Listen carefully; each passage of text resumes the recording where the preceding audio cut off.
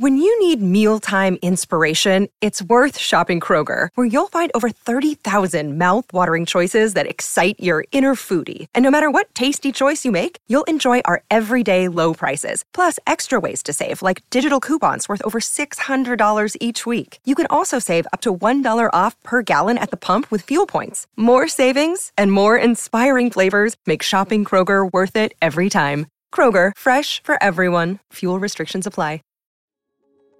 Hey there, listener. Welcome to the Deep Share Podcast.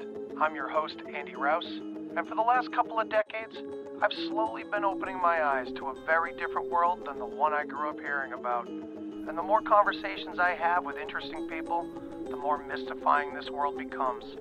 So without further ado, let's get deep. We've got science to celebrate! Demons, listen out! Octopus, baby, come on! There is rebellion in the wind. It will be crushed. Everything I've said is true. It's real. Dinosaur fossils? God put those here to test our faith. A damn lie. I saw them with my own eye. Did IQs just drop sharply while I was away? We did illusions, man. None of it is true. Anointed! This is mass madness, you maniacs. In God's name, you people are the real thing. We are the illusion.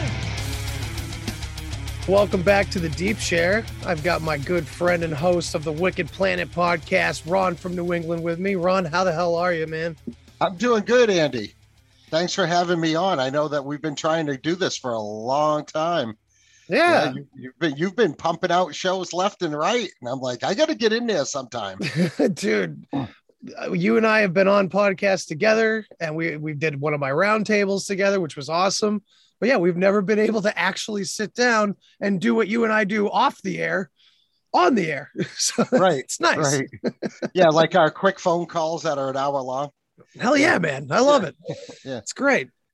But yeah, so you just got back from a nice vacation. That must have felt nice. Yeah, you know, it was really good to unplug.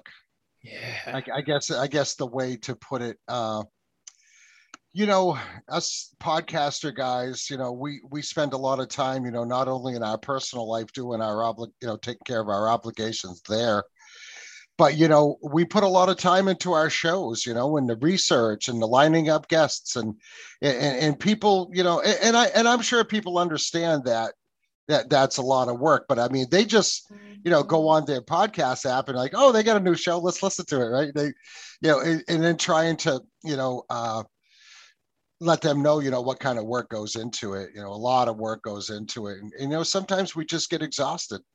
Yeah. And so I had that trip planned to go off-roading. I'm a big off-roader. I like to be out in the woods. I got a pretty cool machine. And I've got, you know, what do you got? I got a Polaris Razor XP 1000. Ooh, yeah, it's pretty nice. bad. It's pretty badass. Yeah, it's pretty badass.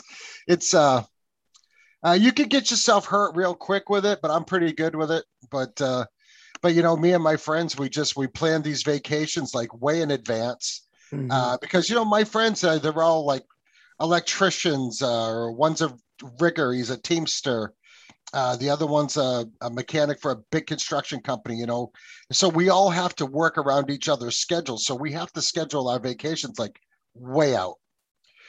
Yeah. So this last trip, we went up to the wilds of Maine, up where there's like one bar of cell phone service.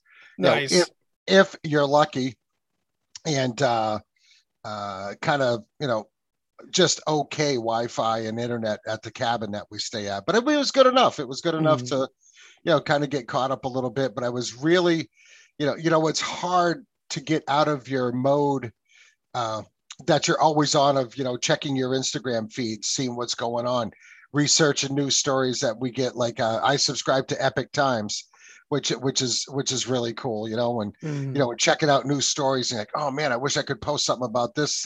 So then you try to post and it just, your phone does the sit and spin. Yeah. You know, it does. I was like, you know what? I'm just going to do this when I get home. I said I was going to unplug, and that's what I'm going to do. So, so it was cool. We, you know, we did a little over 300 miles through the woods, which may not sound like a lot to the listeners, but when you're out on trails, 300 miles that's a lot of riding. Yeah, man. Yeah. But we had a good time. I saw a lot of wildlife, saw some moose, saw some deer, rabbit. I mean, what didn't I see? And the weather was awesome. It's just a really good time, but I have to admit, when I got back, I was having a 2 or 3 day struggle there, trying to get back into the swing of things, getting back on my feeds, getting back to work for the show and things like that. But I'm good. I'm good now. I broke the ice last week with our buddy at the New York Patriot podcast. Hell yeah. Kind of got on with him. And he said to say hello. He really likes you a lot. Oh yeah, he's great. Yeah, we talked about you a little bit in the show there. So if the listeners want to go check that out, New York Patriot, he's on Spotify and everywhere. It's just like we are. Yeah, I think you told that story about like kind of pulling my ass out of the gutter, right? Like when I started almost. I had maybe 3 episodes out. Not even. I don't even remember how long ago it was, but it was really early on. And you just kind of took you. It was like we were magnetized, You started reaching out to me and you were like, "Don't you dare quit." Yeah, I had found your podcast. Anyways, I had got on this little bit of a train where I would go on Instagram, and if I saw another podcaster that looked like they had an interesting show or whatever, I would follow you. Yeah, and this is how basically I've met everybody. Yeah, so then I subscribed to your show, and you had an episode about an individual that had to go to prison. Oh yeah, with Dancing Dave from Surviving the System. Surviving the System. Okay, that's the one. Shout out to Dave. Yeah, and I listened to that show, and it was so interesting. And I'm like, this is a really cool show. And I like your intro music because, I'm a fellow heavy metal guy. And so I listened to that, and I listened to another one. You had a couple of shows. And then one day I was just going through my feed, and I saw, you had kind of this little discouraged type post. Something.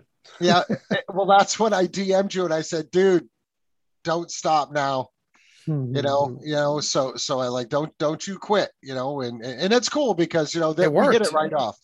Yeah, we hit it right off. And now you've been going like full blast. I feel it. Which is good. I want a vacation too soon, I think, but October is going to be a big month. There's a lot going on in October. It's going to be great. Yeah. When all of the podcast people in our circle they're all saying the same thing. Like October is always big. Yeah. Well, I think I think we got some crazy stuff on the horizon. I mean, not that we don't have crazy stuff going on now, or have for the last year and a half, and and I've said it on other shows, and I'll say it tonight. If it wasn't for this COVID craziness, none of us would have met each other. None of us would. I mean, I certainly probably wouldn't have been doing this, not to the level that I'm doing it. Right. Because, I was on Dangerous World so many times, and with Joe and them at Legit Bad, that then, Ron from New England just kind of blew up. And when I did my own show, it was like, it's doing okay. I don't have that many episodes. Is, man. We love your show. Everybody. Oh man. Yeah, dude. You know what? I'm really happy that people like it. And I mean, it's just like anything, it has to evolve and get better. You know what I mean? I'm a little bit of a perfectionist when it comes to things like that. And, and we'll get there, and I'm happy for all the listeners that enjoy the show. And I'm going to be giving them some more content and some, what I would consider better content or whatever, because when you're just starting out, I mean, even though I had kind of a jump start, you still put a lot of thought into what you're going to do your show about, and then you have to find the time to research whatever subject you want to talk about. When I talk about subjects, in the beginning that I knew quite a bit about, like to begin with, right? But yeah, so we're gonna be, we're gonna evolve. We're gonna get better as we go. But I appreciate everybody that's, emailed me with kind words and and encouragement or whatever. I don't plan on going anywhere. I plan on being here for the long haul, because I really enjoy doing this. And, and then you get to meet all the cool people like you and everybody else that we've met Yeah, and that circle gets bigger and bigger, seems like every week. So yeah, absolutely. Yeah. I was just talking to a few people earlier today about it. I think it was like a Telegram group, and a big group of people got added all at once. It was like, oh, this is awesome. Eventually we'll be the majority, and just be no need to hide, or no need to lay low or anything like that, you know? Yeah, doesn't it suck that we have to go in Telegram, I'm still learning how it works. And I mean, like I saw your post today, and I was trying to get on there and respond to it, but for some reason I couldn't. And I'm sure I'm doing something wrong. I got to get back into that, but there's some crazy info on Telegram that you're not going to see anywhere else. Yeah, it's just all of us podcasters just sharing everything off the cuff. Oh yeah, so it's pretty wild. Hey, and there's a lot of time spent going through some of these stories, because there's a lot of people that will post just stories without even looking into it. Yeah, I kind of like to look into the stories before I do any reposts or anything like that.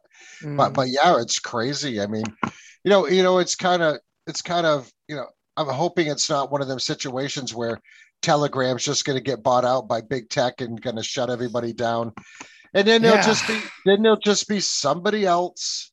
I know we keep playing this game of musical chairs, basically, or I don't know, maybe there's a better analogy for it, but just like hopping from one to the next. Yeah. Okay, all right. Well, it's like, I don't know. I play a lot of video games, and in Halo, it's like this thing called the Flood that just shows up, and just it's little bits of matter just eating everything and consuming air.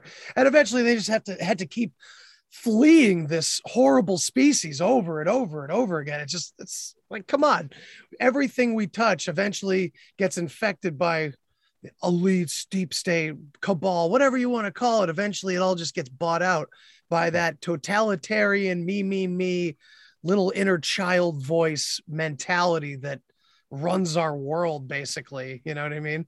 So it's like, yeah, what's the option? You and me have talked about friggin' ham radios a lot. Like, do we get our licenses? Oh shit! But who's running the ham licenses? They're just gonna shut that down too. Yeah. I don't know if it's gonna revert back to smoke signals, right? Yeah, man. Smoke signals and private couriers. Yeah, and like pigeons with notes attached to their. Yeah, I mean, just look at it. Like we're all used to how YouTube worked. It really works well. Right. But then, okay, so now, Google is censoring this and that, and everybody, Google owns, YouTube. And so then, BitChute is out there, which works pretty good. And then Rumble showed up but these, it's almost like these platforms showed up, like just a bunch of guys stayed up late one night, ordered a bunch of pizza, and started coding. Started putting this thing together. And I mean, and they're getting better as they go, but but I still like to watch videos on YouTube and stuff, and as some of our fellow podcasters that are on YouTube, but they have to be careful on YouTube. Yeah, they have to be careful about what they say, and it just really sucks. I mean, I haven't, I'm seriously thinking about starting a YouTube page, for the Wicked Planet. And then maybe just have, certain episodes on there, because, some of the stuff I talk about on my show, I get pretty militant about it, and it just takes a couple of people to report it. And next thing you know, well, you're off of YouTube. Right. So, and then same thing goes with Facebook. I don't do anything on Facebook. Like I share lost animals. Right. And I respond to, some of your posts and some of my other friends' posts, just briefly or whatever. But Instagram's where I do all the stuff. And what's messed up about that is that Instagram's owned by Facebook. Yeah, but it's almost they like censor less. It's weird. You can get away with a lot more on Instagram, but those days might be coming to an end too, right? It's like controlled opposition, perhaps. It's like to those that, even us that are completely aware of the ownership and where the money comes from, it's like we just ignore that sometimes. We're like, oh, cool. Well, Instagram has all my favorite hashtags ready to go too. Where Twitter, it's like nothing. They have their whole, they must have like their hashtag recommendation shut off or something on most things. You know what I mean? I don't know. There's a big algorithm there, but on Instagram, it's a lot looser. So we kind of just like feel like it's a little bit easier to post more on there, but shit gets taken off of there too. And I don't know, people just are less boisterous about the censorship on Instagram, I think. You know what I mean? Like, yeah, well, you Facebook's always the focus, or Twitter. Yeah, you can get into an argument with somebody on Instagram just as easy as you can on Facebook, but it just seems like there's a lot less of it going on, right? Yeah. And but I mean, point. but I had this theory that maybe, well, they let us do our thing so they could keep an eye on us. Right, controlled opposition. Yeah, they could keep an eye on us. See what we're up to, and then use all those posts against us later if they have to. But, yeah, that's how I feel about every app that's like YouTube that's available right on Google Play. Not condemning any of them, but just use it for what it is. See what it is. See what's going on. We're clearly being like corralled in some sort of fashion. Now, granted, that's a good way to put it too. Maybe one good perspective to have in response to that is, okay, fuck it. We're fine. That's fine. They think they're corralling us. That's a bad idea. Hey, you have to admit that Instagram is the mecca for podcasters, people with YouTube channels, definitely, and things like that. I mean, that's where everybody is. I mean, I don't do much on Twitter either. I mean, I never really got the hang of Twitter. I mean, it's okay. I follow people on Twitter and this and that. I have no desire to even check it on a daily basis. I just don't, but that's all right. I seem to get my message out pretty good on Instagram. So I'm just going to go with that for now. Yeah. Instagram works for now. We all, like I said, we're just hopping from one little island to the next as they get, flooded. So, well, Gab is another one that people kind of fled to. Mm-hmm. And what was the other one? Parler. Everybody was going to Parler. Everybody was going to Parler. All of a sudden now Parler's not available. And I would like to know the percentage of people that actually went back to Parler, because I know I didn't. I never even went to begin with, honestly. Well, no, I did. I did, to check it out. Everybody's telling me, oh, you got to go check out Parler. They don't censor anything over there, whatever. Well, they didn't do any individual censoring. They just censored the whole platform and got rid of it. Right. So that it had to be the scapegoat. Well, that's what I'm saying. It's similar to what you said. Like, they just corralled everybody over there, all the conservatives and stuff like that. Hey, listen, I'm an independent. I consider myself more of a libertarian / independent than I do Republican or Democrat. But, we got this frigged up two-party system that really needs to go, right?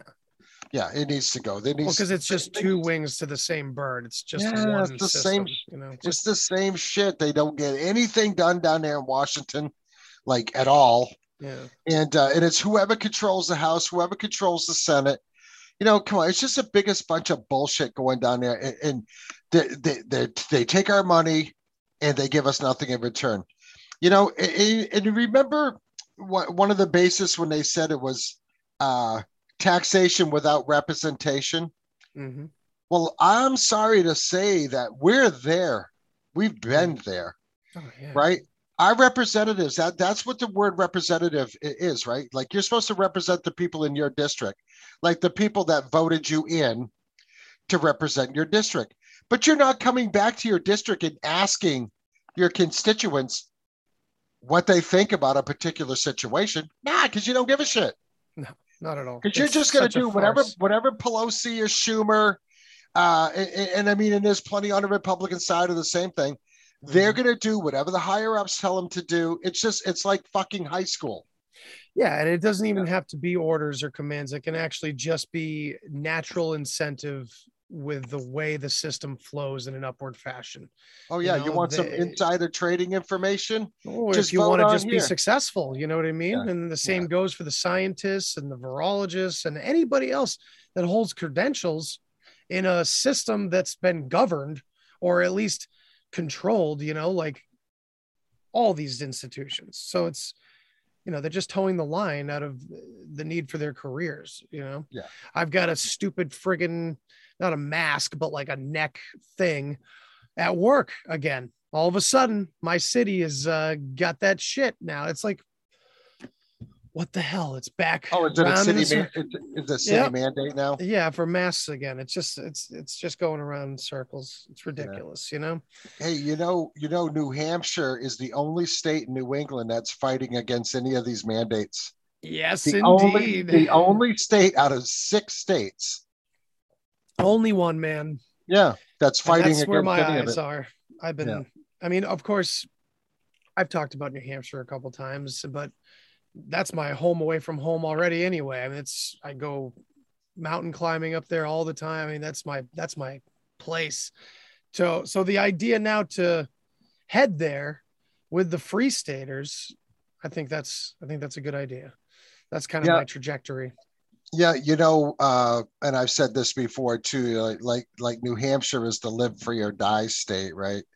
And in a way, you know, I mean, I've been here like basically my whole life, and I've seen though how it's changed over the last just 20 years or 25 years or whatever. Mm-hmm. And you know, there's a lot of things that are cool about New Hampshire, and there's a lot of things that they really just need to fix. Mm-hmm. Like the number one problem I have is how we fund the schools in New Hampshire, and it's through property tax. So our property tax goes up and up and up. We just had reevaluation in my town, and the average increase in valuation for everybody's house is about 30%. Mm-hmm. What do you think that's going to do to your tax bill? Yeah, it's crazy. But we don't have state income tax. We don't have a sales tax. We got really cheap alcohol here. You know, because the state runs it. Yeah. You know, you can open carry, you can conceal carry, no permits, no helmets, no seatbelts. I mean, so it is a freer state for sure. Mm-hmm. Even than some of our surrounding states who you would think would be like Vermont and Maine. I mean, you can do a lot of that stuff there too, but they've got, you know, maybe their property tax isn't as high as ours, but they got all these other taxes. So I guess it's all relative. Could be. Yeah. I mean, it depends on where you are in those. Like, but it's pretty cool here. It's pretty cool here. I'm not going to lie. Hell yeah. I mean, you're talking about Maine, like where you went for vacation, the way up that way. Cause you were like further north than Baxter State Park, weren't you? I was like north of even Moosehead Lake. Holy shit. Yeah. So you were way up there where most of the time, no one gives a damn what's going. Like that is open country up there, like right near Canada, basically. Well, we were in Jackman, which is the border. Mm-hmm. But when you're in the town of Jackman, it's a 40-mile drive, and it's still Jackman. Holy crap! So you know, and I have never been up that far. Baxter's as far as I've ever gone, man. I want to check that out. It's beautiful up there. And here's the deal, right?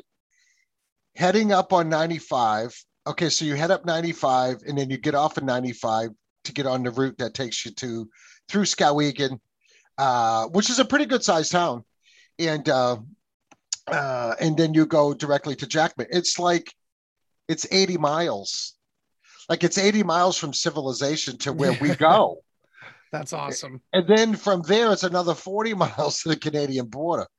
But the whole time we were up there, I saw one state trooper in Maine on 95, blew by us, like probably doing 100 at least. Well, he had to be because I was doing 80 and I thought he was stopping me. like I'm doing 80 with my truck and my trailer and 2 machines on the back. Didn't even blink an eye at me. Didn't even blink an eye on me. He blew by me. And he had to be chasing something, or something was going on like on the next exit or whatever. But point is when I was in Jackman, the only thing you see up there is Border Patrol. That's it. And they don't have anything to do because nobody's coming into the country. Right. It's all on lockdown up there. Yeah. So these towns kind of police themselves. Yeah, that's pretty wild. That's awesome. Which is a pretty cool setup. They said, yeah, we have a cop here, a state cop that has to come here once every 2 weeks just to show his face. Just to check on things. Yeah. That sounds like the setup for a horror movie. That's where like he shows up and like 6 people are ripped apart by werewolves. Yeah. Sounds like a good one for that area of the world Well, too. I'll tell you what. There's some creepy shit up there. There is some creepy stuff that happens in Maine. Yeah. Yeah. Well, Oh, in New Hampshire too, man. Definitely. yeah. I've had the White Mountains we talked about. Like I climb up there, man. That's apparently a UFO hotspot. And turns out, you know, I ended up having a sighting of something. And in the same night, I had an encounter with which I kind of was, I don't know. I'm torn if it was a bear or not, because if it was a bear, it wouldn't make any sense because it was like 7-8 feet tall, at least, maybe more. Dude. And in New Hampshire, we got like 6-foot bears, 5-foot bears, you know, the little black bears. We have some big black bears here. Because I got an old black bear dude that hangs out behind my house. Oh, really? And he's tall. Boy. And he's tall when he stands up because he can reach up to the highest bird feeder I have. And I'm almost 6 foot. And I have to get on, like, not the top rung, but probably 2 from the top to reach up and put seed in the bird feeder. Oh, damn. I am not joking. And he can reach up there and rip that thing down. I've had to fix it twice this year. Of course, they tell everybody, oh, bring your bird feeders in. You know, fuck that. The birds are going to eat too. The bear doesn't scare me. You know, the bears don't scare me. You know, I mean, he's like 10 feet off the corner of my deck. You know, we were sitting out there having burgers and drinks, me and some buddies one night. And I said, oh, we have a visitor. And my buddy, he was like really rattled. He goes, holy shit. He goes, holy shit, Ron. That's a big bear. I'm like, yeah, don't worry about him. He goes, what do you mean? Don't worry about him. I said, he's fine. He's going to walk out the trail. He's going to go up there and in 20 minutes, he's going to be in the neighborhood, on the other side of the woods there. And sure enough, that's where he ended up. He's got some horses up there. He likes to go visit. Oh, jeez. He's just like your buddy. He just hangs out. He doesn't bother me. That's awesome. He doesn't bother me. I mean, yeah. My wife would be terrified, but she'd learn to live with it. She'd be friends with him eventually. She likes nature and stuff. Yeah, the only thing you'd have to be concerned about is if they get too friendly and they try to come up on your deck. Yeah, that wouldn't be cool. And then they try to get in your house because they will. They want your food. But I've never had that problem. I've had to chase them off a few times. It's no big deal. Mm-hmm. Yeah, moose, though, on the other hand, man, like they're the real threat up there. You have a bad run-in with a moose. Woo! Because I've seen one up close, and they are big. Yeah, they're really big. Like when we were up in Maine and we ran it, I call them bullwinkles. That's where I run into them. We were not really flying down the trail, but we were probably doing 25, which doesn't sound very fast. It's a lot on a Polaris. But I'll tell you what, you strap in my machine with me, and I'll take you at 35 or 40 miles an hour, and you will be begging me to slow down. Because these are not roads that we're driving on. Okay, so anyways, so we're coming up on this trail. Sure enough, and it's rutting season up there, right? Oh, God. It's rutting season right now. So you don't want to piss off a bullwinkle when he's trying to get laid. No. So we come up, and then there's this bullwinkle with a cow with him, and they're just walking down the trail. And I'm like, woo, I stop quick. And I just idle. I just sit there, and you don't mess with a moose. No. And here's the other thing. You're not supposed to chase a moose because a moose will run until it has a heart attack and dies. And that's what pisses me off when snowmobilers do that. They think it's funny to chase a moose. Dude, that's not cool. Don't do it. Yeah, that's terrible. I want to say it's a pretty big fine if you get caught doing it. But anyways, they stopped. He turned around and he looked at me. And I'm like, oh boy, please don't come this way. And he just stood there and watched me for, I don't know, 15, 20 seconds. And I'm like, because I got 4 other machines behind me.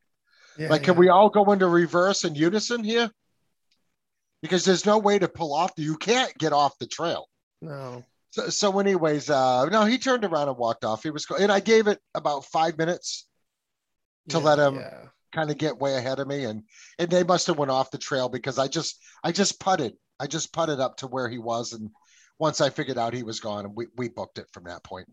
Yeah, they're no joke, man. I had a run in Maine as well with a female where my friend and I were just about 30 feet away from a lake up in Baxter State Park. My buddy was fishing, and we just went off about 30 feet. I can't remember what we were going to get, but all of a sudden we felt these big footsteps, and there she was, just coming right, we thought, at us.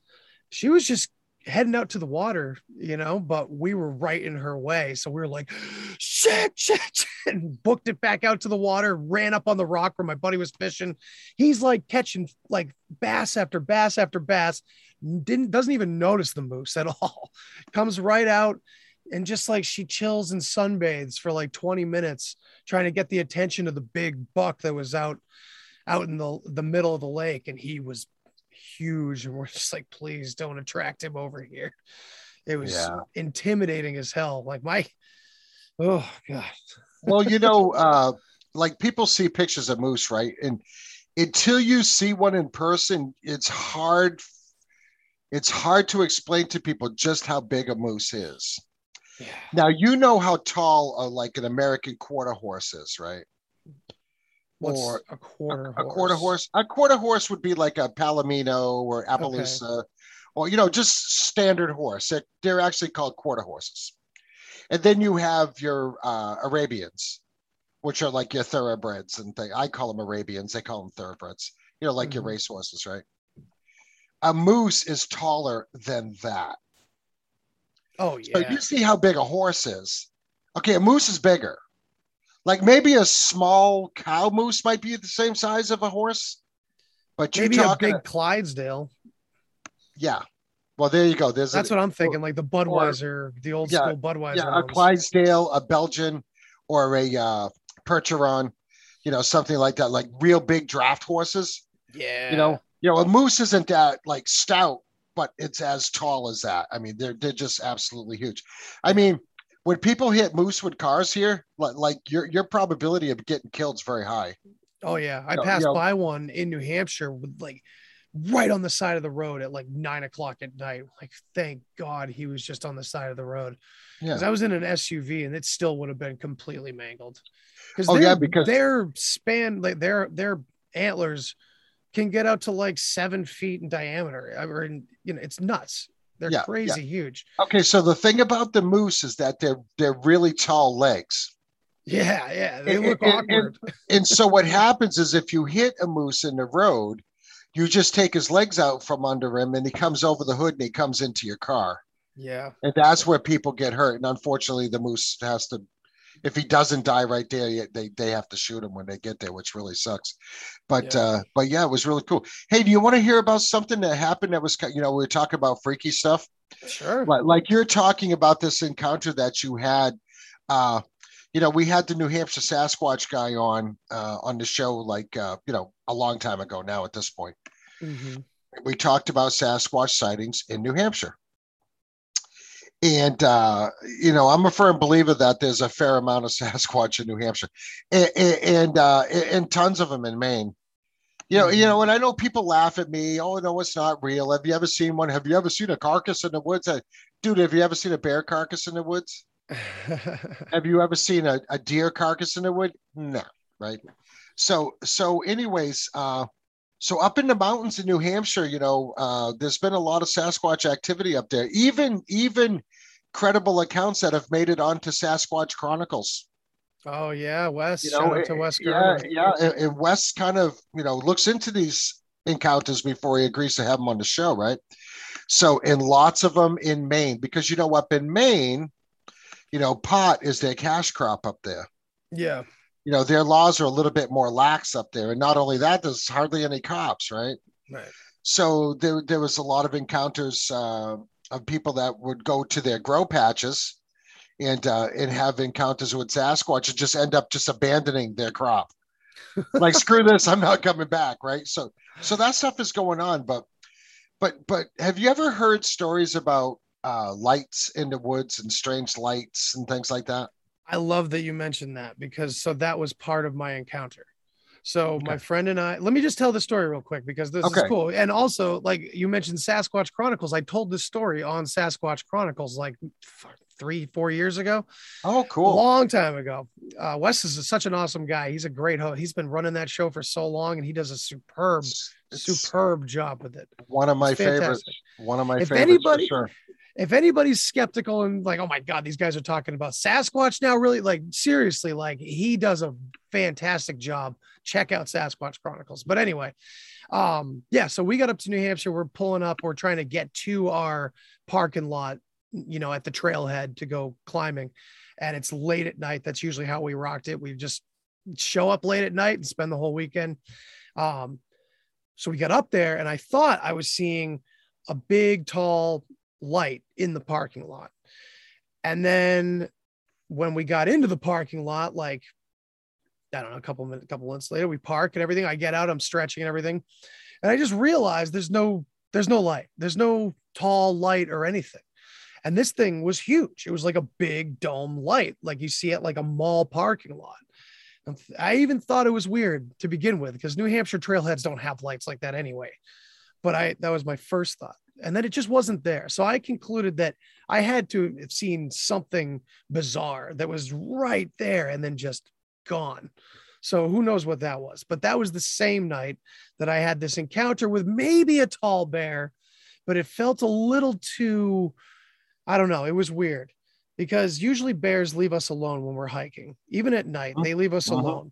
But this one, because we did think it was a bear at first, and my friend noticed it first, and he was like, do you see those eyes down there? And I was like, yeah. He said, I've been seeing it for a while. And so, all right, let's just pick up the pace. So we did. And eventually there was a point where the trail we were on has like a loop around to the other side, a different parking lot or whatever. And this set of eyes and these breaking of branches started coming up that direction, almost like to cut us off, it felt like. And the thing is it wasn't until I started listening to Wes's show and hearing the constant mention of cracking branches and being a telltale sign. Now looking back at that encounter over the years, that's what made me go on that show and go, oh my God, I think I might've seen something, because we stood up tall when it got up to us because it literally caught up with us in the trail. And I don't know, it was behind it like a little pine tree and it made some deep noise. And my friend and I just kind of yelled at it like, hey, because we thought it was a bear, and it stood up or got closer or something. It appeared to us more and it was very tall, but we didn't have our lights on.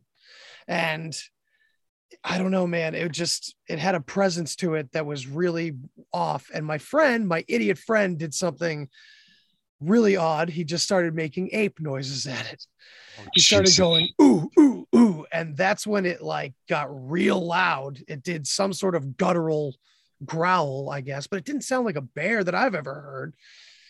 And yeah, that's when I just like gave this horrible, loud yell, this death metal groan, and he joined me and it finally just like disappeared. It wasn't there anymore, but it felt very weird. That's all I can say about it. I'm kind of like having a brain fart for like some of the more finer details, but we did sleep on the very edge of a cliff with our campfire behind us facing the woods that night. So like nothing. Yeah. A couple interesting points you make, right? So in a lot of the encounters that you hear about, a lot of times there are orbs and strange lights in the woods, and then you have a Sasquatch encounter. Yeah, it's a common thread. It's something common. It's like something that happens a lot, right? A bear. The only time a bear is going to stand on its hind legs is if it's trying to reach something, or it'll stand up on its hind legs to smell. So they can kind of, see what's going on. Like if they're interested in something, they're trying to figure something out. They're trying to, because they don't really see. Well, bears see better than they used to believe, but anyways, that's the only time a bear is going to stand up. And if a bear stands up, well, he's probably going to be 6 feet tall, right? Mm-hmm. Yeah, this was taller, I think, much taller. That was the problem. But bears don't like if a bear makes a noise, you're gonna know what it is. Yeah, it's that you're gonna know it's traditional bear noise. Yeah. It's not something that you're gonna feel internally, like with a Sasquatch, like using say infrasound or whatever. But yeah, so that's really interesting because there's been a lot of encounters in the White Mountains, and a lot of the encounters have been with hikers. Yeah, dude. And Wes told me that he knows a lot of people, and people have written into him that didn't want to go on the show. But he said a lot of people contact me from New England, because I told him I don't often hear any New Englanders on his show. It's mostly Pacific Northwest, Montana, places like that. Sometimes you got Georgia and Florida in that area with like the skunk ape. Kentucky's a big one. Yeah. So like, of course we got our creatures all over. The myths are everywhere, right? Yeah. Different, we got, what is it that there's one down south that's like a werewolf type thing or something like that. The Dover demon, or I can't remember, but it's everywhere. It seems it's, but like, I guess a lot of people from around here don't seem to want to go on the air and talk about it with him, but he's like, oh no, you guys call in all the time. Yeah. People are very hesitant to go on and talk about their encounters. I mean, they're even hesitant to talk about their encounters to their friends, let alone go on Wes's show, which is, undoubtedly the number one Sasquatch show like in the world. I don't think there's no question about that, and talk about it. But there was a guy that went on the show that had an encounter in Conway. And if people want to go on to Wicked Planet and look for the episode that says New Hampshire Sasquatch, in the opening before the intro, I played a 30-second clip of an alleged Sasquatch howling, out in the woods or whatever, and it was actually recorded in Conway. Wow. So for people, listeners, if you're not around or don't know New Hampshire that well, Conway is a big tourist town, and it's up north in New Hampshire, and it's like basically right on the Maine border. It's where the bigger mountains are. Yeah, that's where the bigger mountains are. Yeah, that's where there's like sections and towns that like you have to go through Maine to get to them, and they're still in New Hampshire. Like the town of Chatham and things like that. When, if it's in the wintertime, you can't take the mountain roads because they shut them down. And that pisses me off all the time, man, because my friend and I are always trying to find the roads that are open or the best routes. Like, in fact, we've had to like snowshoe from one parking lot, like across miles to get to like a trailhead in the wintertime. Cause they're like, hey, if you're ridiculous enough to climb them in the wintertime, have at it, but we're not plowing this shit for you, Yeah, there was a credible encounter that had happened on Bear Notch Road. And you must be familiar with that. Yes. Bear Notch Road is a road that cuts off from the Kangamangas Highway, or Kangamangas, however they pronounce it, or whatever. I say Kangamangas. We just call it the Kank up here. Yeah, man. So anyway, the Lincoln Woods and all that. Yeah, but Bear Notch is not maintained in the winter. No. Like it's gated off, and you can't travel it in the winter. I think you can by snowmobile, but that's about it. What's the other one? Like Tomcat? No, it's I feel like Cat is in the name, but I could be Wildcat Mountain. That one we were so shocked wasn't maintained in the wintertime. So it was treacherous trying to get to the trailhead. We're like, screw it. Let's just do this other one. We did Isolation instead, which is named appropriately because you have to travel like 7-8 miles to get to the summit, and you're far away from any other trail. Because like up there in New Hampshire, the trail systems are amazing. I don't know what the other trail systems are like around the country. I only got like a little taste of the Pacific ones, but man, like they're all interconnected, but Isolation is isolated and you can't get anywhere near anything else. Yeah. Maybe that's where I'll go when it all falls apart. Right. Yeah. Well, we're in the Appalachians here, right? And the Appalachian Trail goes through part of New Hampshire. It ends up in Katahdin. And actually that's just right on the other side of Moosehead Lake. Right. Yep. So that's how beautiful. That's how far up we were there. I should post some pictures of that on my Instagram. You need to, man. Yeah. But yeah, some crazy stuff happens there. But let me tell you a quick story. Please do. About a strange light that I saw. We wanted to go down to what's called the Forks. And the Forks is where these rivers all converge, and it's very well known for whitewater rafting up there on the way between Skowhegan and Jackman. It's a town called Forks, and then there's West Forks, Carrituck, a lot of towns like that. Anyways, so we wanted to take a ride down there, and that's about 50 miles one way. So, it's going to be a 100-mile day. And the only thing, for four-wheeling and off-roading up there, they really don't want you out at night. But sometimes you just can't help it. You get caught, or, there's nobody's going to do anything if they catch you or whatever. It's just whatever. It is what it is. So by the time we were coming back, I want to say we were about 15 miles from camp. And I mean, we're out in these desolate trails, and we come up and where a trail intersects and it turns into a logging road, because, logging is still huge up there. Mm-hmm. Like when you're on the logging roads and you have permission to ride on the logging roads, but construction vehicles, logging company trucks, log trucks, they all have the right of way, right? But there's not anybody going to be out there at 8:00 at night, right? So now keep in mind, we're about 15 miles out from camp. Now, there's nothing out there. And I'm usually the trail captain. I'm usually the lead guy. Apparently, out of all my friends, I'm the one that can read the map the best. So, and I remember, everybody says, well, if nothing else, Ron can always get us home. We never get there's lost, always right? There's always one. Yeah. So anyway, so we're coming up the trail and we're just putting. I mean, we're doing 20, maybe 25. And I look up further in the trail and I see a light coming. And I'm like, oh, shit. First thing I think, game warden. He's maybe out here looking for people poaching deer or poaching moose or whatever, because a lot of that happens up there when you get up in the sticks. Oh, yeah. And I actually, I run with my high beams on, and I have LED lights. I mean, my machine will just light up like a baseball field. I mean, it's really amazing how bright the lights are, right? So I'm going a little further. I see the light still coming at me, and I mean, it's bright, but it didn't dawn on me, but there was only one light. So I was thinking, well, some ATVs only have one headlight that's on the handlebars, like some older Hondas and some Suzukis and stuff.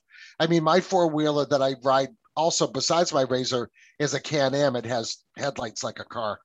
Mm-hmm. So anyways, I am so sure I see this light that I slow right down. I put my low beam on because I don't want to blind whoever it is coming in the other direction, right? Mm-hmm. So we're going a little further. Now all of a sudden the light's not there anymore. So we get to where I'm, kind of could guesstimate where the light was.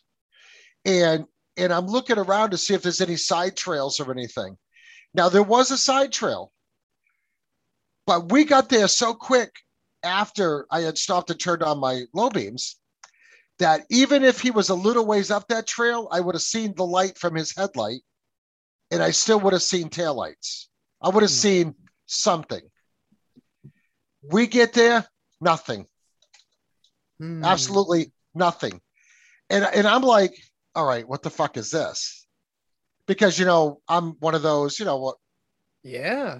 Seen strange lights in the woods before. We're up where this kind of shit happens. Yeah. And I'm looking around and I see nothing.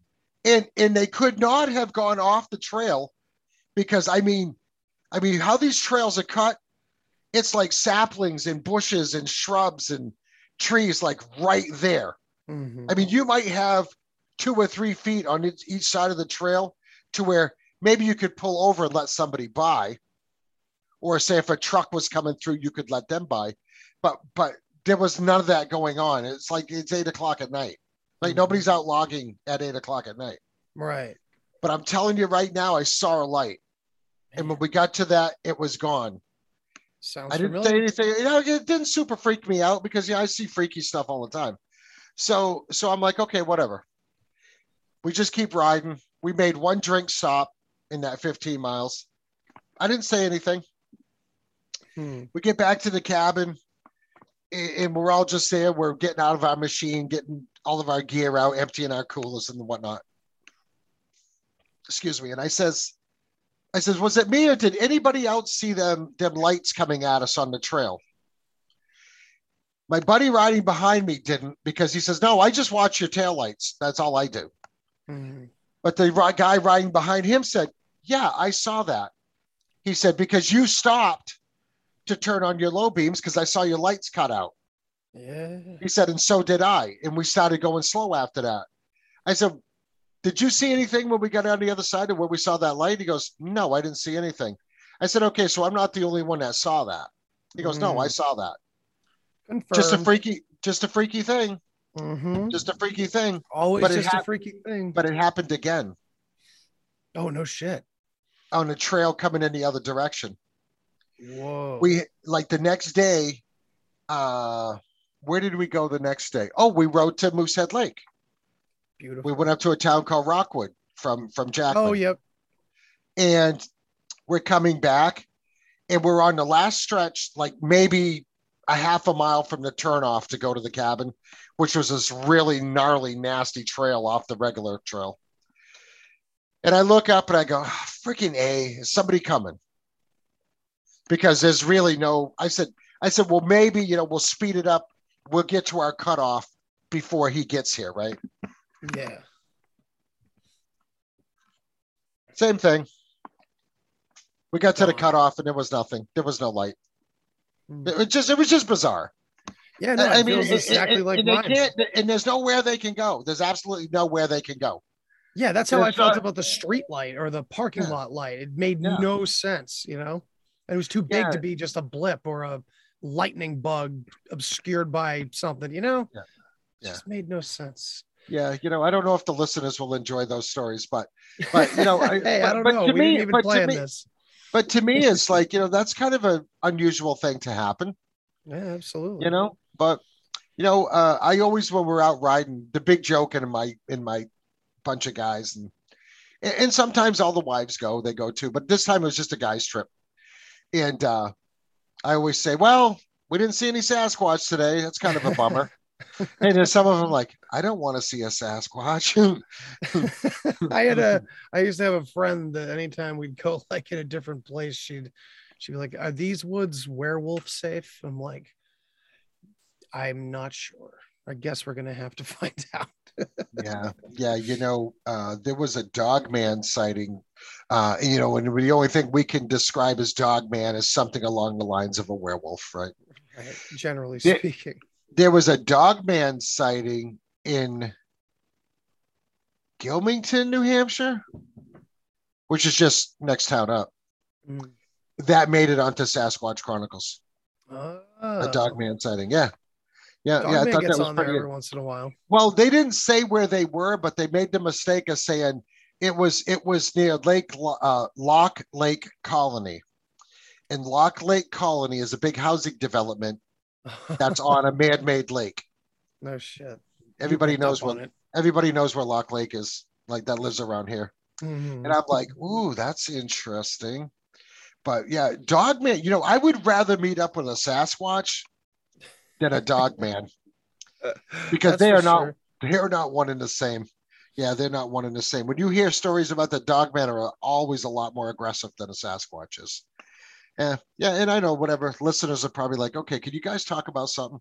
Can you talk about politics or something, or the reason why? I try to stay away from it. I had a great conversation with Jay Hanahan of the How to Kill a Sacred Cow podcast. Oh yeah, and we mostly talked about our love for metal music. We just went off, man. It was a fun conversation. It was definitely not my best delivery that night because we were just going off our hearts. It was fun. And I think a lot of that is important in this work, probably more so than constantly repeating all the negative shit. Yeah. It's hard not to. I'm facing that a lot lately. Like man, I've been on like a negative tear lately, and I'm trying to pick it back up. Trying to center myself. There's just every once in a while it comes in waves, man. Yeah. Sometimes we have to get off the negativity. And that was part of the whole thing with the unplugging. Is because I had a super stressful week leading up to me going away. Yeah. We had a lot of work that I had a lot of obligations that had to be met before I could leave. I don't like to leave things hanging when I go on vacation. Like I like to have my slate as clean as possible, or else I think about it the whole time I'm gone. Right. And that's no fun. Nobody wants to come home to a mess. Yeah.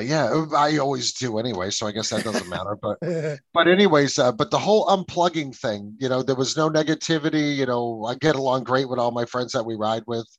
We're just all there for the same reason. We want to have a few drinks and eat some good food and be out in the middle of the woods, And that's why I say I kind of struggled when I got back, thinking about getting back into the swing of things, right? Because there is so much negativity out there, and people will focus on the negativity more than they will anything positive.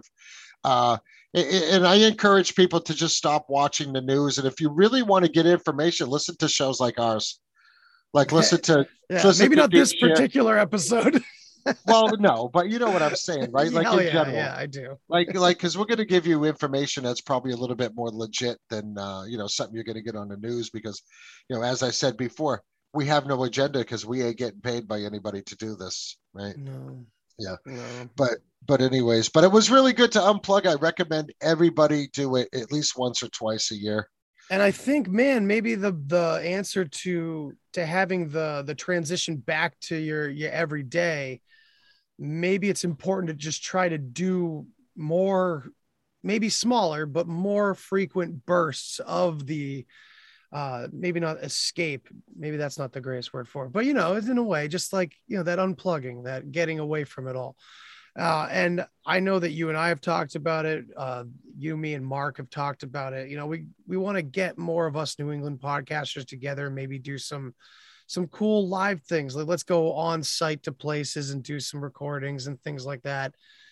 I think that's in our near future. And when you need mealtime inspiration, it's worth shopping Kroger, where you'll find over 30,000 mouth-watering choices that excite your inner foodie. And no matter what tasty choice you make, you'll enjoy our everyday low prices, plus extra ways to save, like digital coupons worth over $600 each week. You can also save up to $1 off per gallon at the pump with fuel points. More savings and more inspiring flavors make shopping Kroger worth it every time. Kroger, fresh for everyone. Fuel restrictions apply.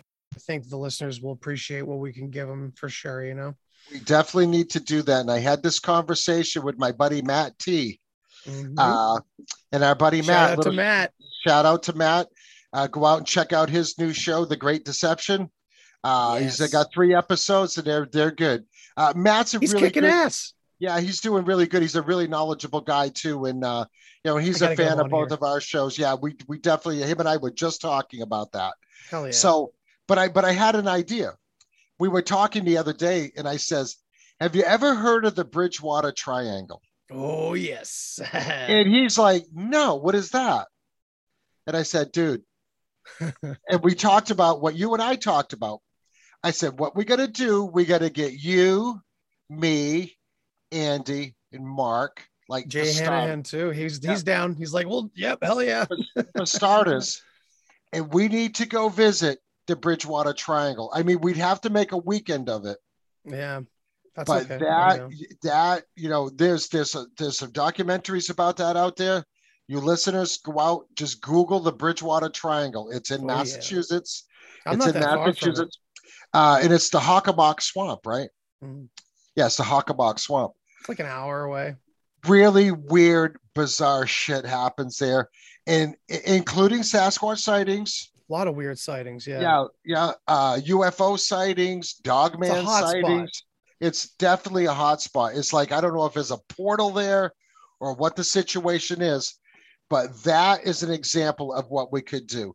Yes. We also talked about going to American Stonehenge, which is in New Hampshire. We talked about going to Salem, Mass, the witch Salem, because we have a Salem in New Hampshire as well, but Salem, Mass. to just go there and do some live videos and maybe just kind of walk around and have the history is incredible there. Or have like a meet and greet with some of our listeners or something like that. That'd be fun. You know? Hell yeah. Right around. Yeah. I wish I could say we could do it on like this year on Halloween, but I'm sure you're a busy man, and even this far away from Halloween, I have like everything booked solid, like my whole life. It's ridiculous. Like we would have to plan that for next year, 6 months in advance. Yeah, that's how us old people do. Yeah, we really would. I do have a friend that owns a very cool Mexican restaurant there that is willing to host us anytime we want to go there. That's fantastic. So we'd be all set with food and drinks. There's another place in Upton, Massachusetts that's very likely candidate for a druidic site that could very well align. People have reported that there's like certain holes in the caverns that align perfectly on the solstices or equinoxes or something. So that's something I talked to Mark about. We should definitely like check these places out. Mark was stressing, you've got to look in your backyard, look in your own backyard first. And sure enough, we all have a lot in wherever we are, Hey, we have that here in New Hampshire. Well, you have it in the Berkshires too. Ooh. But, anywheres where there's a national park, weird things happen. Yeah, that's a good way to put it. Yeah. People go missing in New Hampshire all the time. Like it's not on the news. Appalachian Trail. There's a wacky shit that goes down. Hey, listen, new development. Speaking of a cold case and missing person, unusual missing person case. The Maura Murray case. Are you familiar with that? No. Maura Murray was the college student that came up from Mass to New Hampshire. I want to say it was in 2004. Very well-known case. There's even several podcasts dedicated to it. Oh, wow. Maggie Furling did a documentary about it, and she's a journalist, kind of a tatted up type chick, suicide girl type chick, really good looking lady. But anyways, very smart, very intelligent, and had a really good, I want to say it was like a 6-part documentary on Maura Murray. And so Maura Murray was up near North Haverhill, New Hampshire. Mm-hmm. It was in the winter, which is the odd thing, which makes it really odd because there was no trace of where she went. And went off the road with her car and damaged her car, basically rendering it, not drivable. And she disappeared and nobody knows where she went. Right. Mm-hmm. I mean, there was houses. There was a lot of people that they interviewed when they were trying to find her. There was no like tracks in the snow. Just no indication of that she walked off somewhere. Right. Mm-hmm. And this is a pretty desolate road that she was on, right? I mean, there was some houses close by or whatever. But apparently, right when that happened or after, when they were looking for people to interview, the police had discovered that there was several young men that were working at Loon Mountain, which is at the base of the Kangamangas Highway in Lincoln, New Hampshire. Mm-hmm. Loon Mountain is a huge ski resort. Lots of chalets there, hotels, condos, you name it, right? And they're constantly expanding that, right? So they had interviewed some people to ask them, what they were doing there, if they ever saw this woman, Maura Murray, whatever. What are you doing here in the first place? Oh, well, we're working over at Loon Mountain. Okay, whatever. I don't really know the gist of the interview. I'm going to find out, though, because an interesting update to the case. And keep in mind, there's millions of theories of what happened to this girl. I mean, they've used ground penetrating radar. They've even searched in Canada because there was a theory that she wanted to disappear. I guess she had some personal problems or whatever. So that led some investigators to believe that she might have just went into Canada, changed her identity.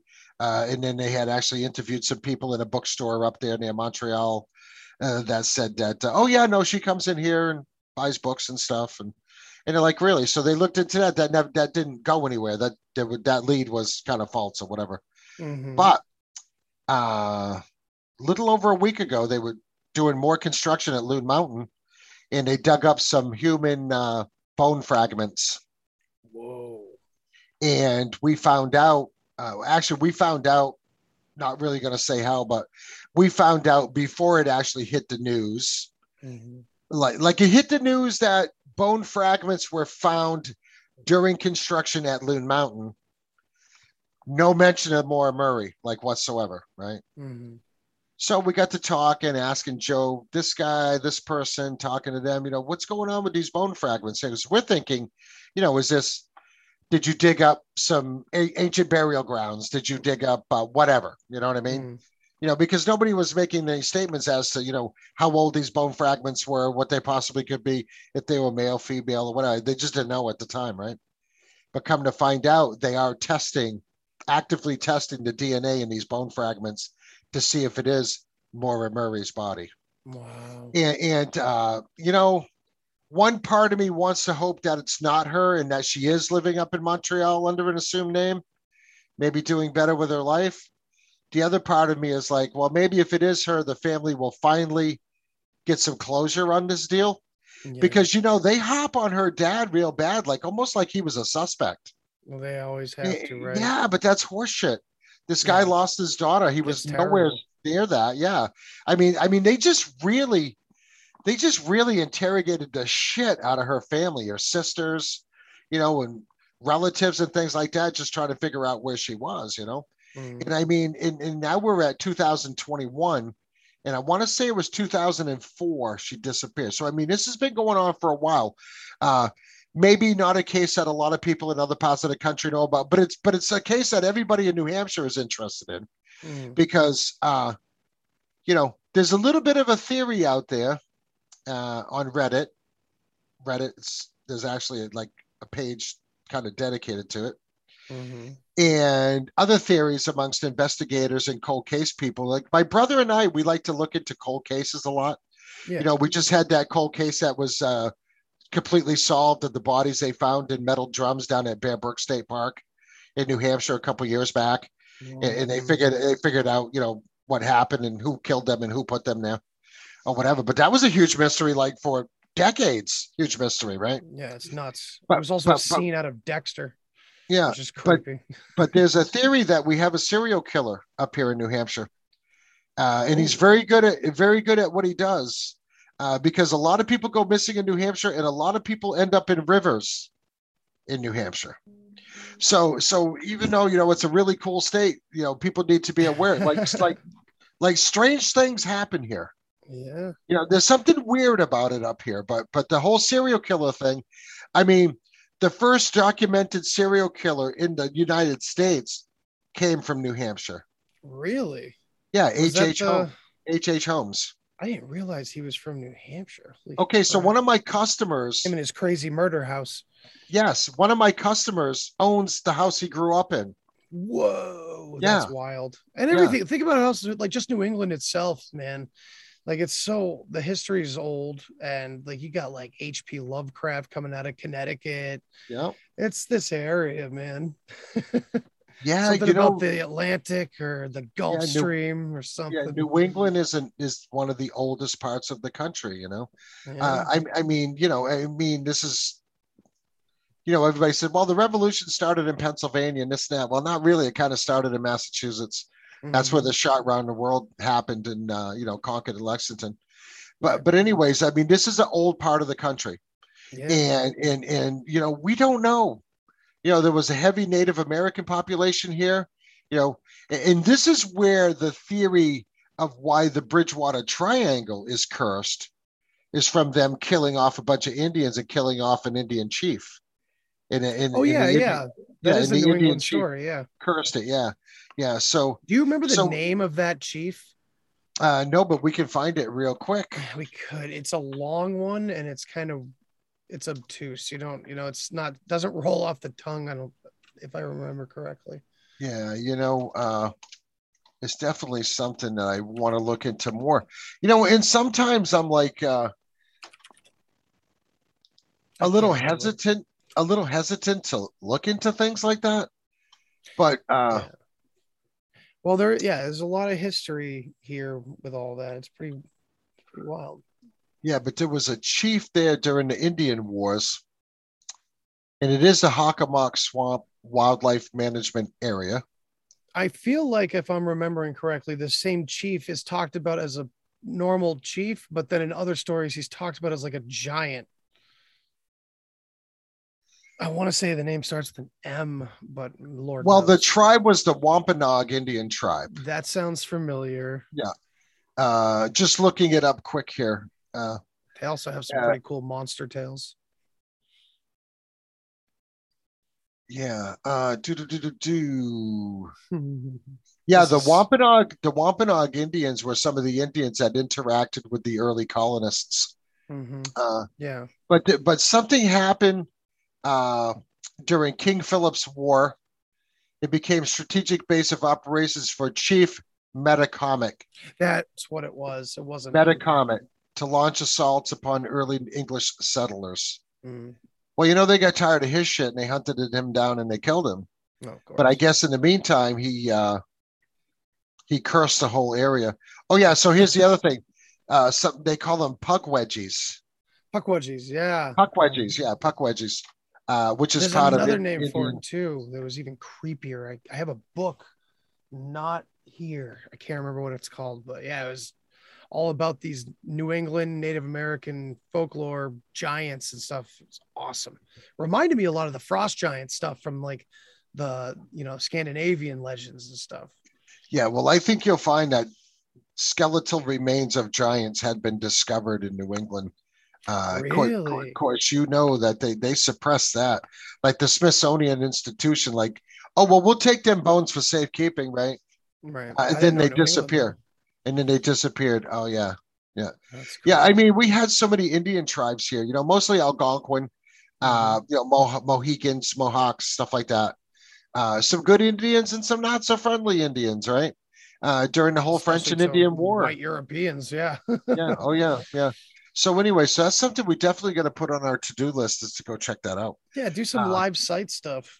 And you know what else is cool? I don't know how brave we all are or claustrophobic, but there's a lot of caves in our area too. And it's interesting when you think about the Bridgewater Triangle and a lot of weird things happening along the Appalachian Trail. And you think a lot of these cave systems, when you look at the cave systems under the United States, there's a lot that's right in that area, and it branches off down south into the Mammoth Cave systems that literally connect the rest of the country. Yeah, the Mammoth Cave. Some of those have never been explored. Yeah, the Mammoth Cave system is the ones in Kentucky, right? Yes. Yeah, which is some really crazy shit happens in Kentucky. Yeah, a lot of goblin talk, a lot of encounters of that nature, stuff like that. I guess the U.S. Geological Survey said that section in Kentucky has an abnormally high some magnetic anomaly that's there. And the only other place there is in North America that's like that, I want to say, is either in Alaska or it's in the Canadian provinces like the Yukon or Northwest Territories or something like that, which is, just before you get to Alaska. Yeah. So something definitely going on there. To plug another kind of an older podcast, this guy, and I'm sorry, I can't remember his name at the moment, but he did a podcast series called The Pennyroyal. Mm-hmm.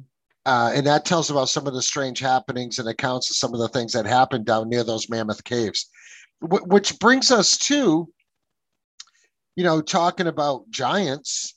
Yeah. Or talk about Hollow Earth, which is a big one for me. I love Hollow Earth. Yes, that's right. And you got all these caves, like these caves are kind of uncharted. Like a lot of these caves are uncharted. They don't know where they go. Yeah, and there's a lot of legends of, like the Mayans say their gods came up and brought them down under the earth and to like rescue them from the end of the world or whatever.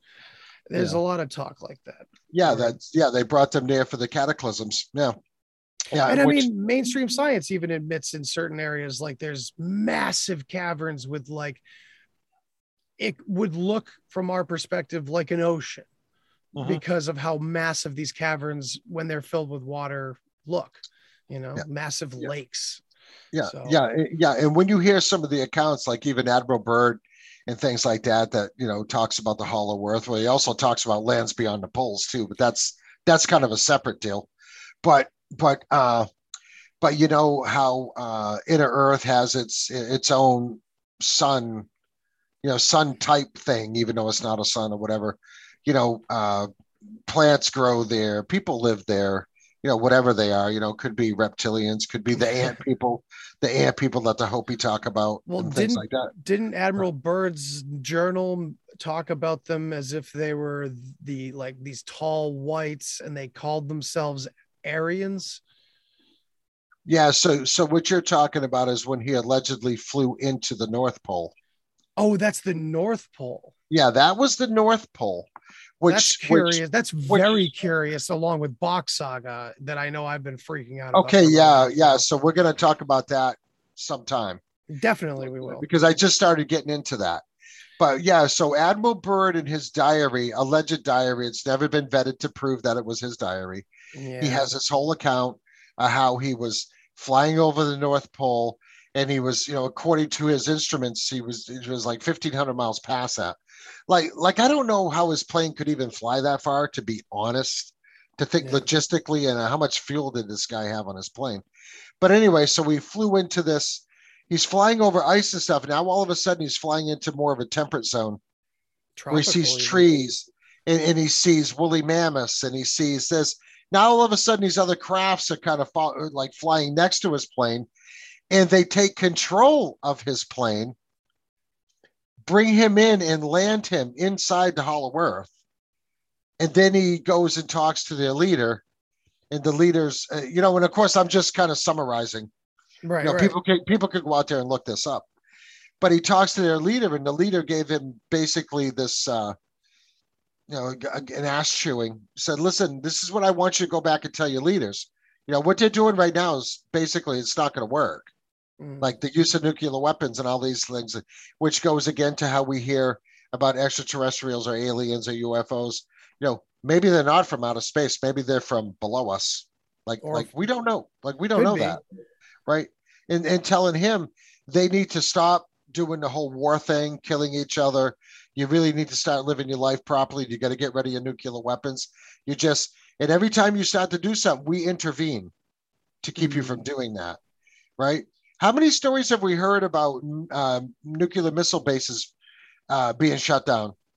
Yeah. That coincides with UFO sightings. There's video footage I saw in some documentary years ago of a little object flying near a missile, and all of a sudden that missile falls out of the sky. Oh yeah. No, I've seen those videos. Yeah, they're not that old either. I want to say maybe 10 years ago, 15 years ago, or something like that. Yeah. Well, I think the one that I'm referring to is definitely. Yeah, I mean, I guess it could be like 90s, could be. I don't know, maybe even more recently. I'm not sure. Yeah, but, well, I guess what we're talking about is like things that we'd like to explore for our shows, right? Yeah, sure. And I know this is just kind of a little rap session for us. Yeah, we're having fun. We didn't really have the audience will like it. Yeah, we didn't have any real set agenda, but no, never. But if people that are just sitting there, trying to find the best sitcom to watch at night, spent some of their time researching some of these things or listening to some of our shows, they're going to realize there's a lot of mysterious things that happen that we're trying to come up with the explanation for. Right. We're not professional scientists, but I think we do a pretty good job though. Don't put me in a lab trying to do any science right now or anything. But I mean, you talk about the Box Saga, and then Tartaria, the mud flood. What is it with all these buildings that they're excavating down, and the buildings go down another 2 stories, or at least another story? Yeah, and all the shit with the World's Fairs, and then the Crystal Palaces. My buddy Casey from Golden Gate Star Force Command turned me on to the whole idea about the City Beautiful movement, which it's this beautification movement from right around the same exact time that we're talking about, late 1800s. It all fits in, and we see that behavior in many time periods of of that when resets happen. We're seeing them right now, you know. Yeah. So Okay. it's So interesting. you're talking about like what I used to, me and my friend Sean were talking about this the other day, who's collaborating with me on some other things for the show. Excellent. The right now he says that we're going through a de-evolution process, and that it's 100-year cycle. Like every 100 years, everything has to be reset. So in some of these buildings that and Matt T is really getting into this like pretty heavy duty. Hell yeah. And I mean, it's right there in front of your face. I mean, they just dug down another story, and there's the original entrance to this building. Right. Okay, so these buildings weren't built when you said they were built. These buildings were built maybe 100 or 200 years prior to that.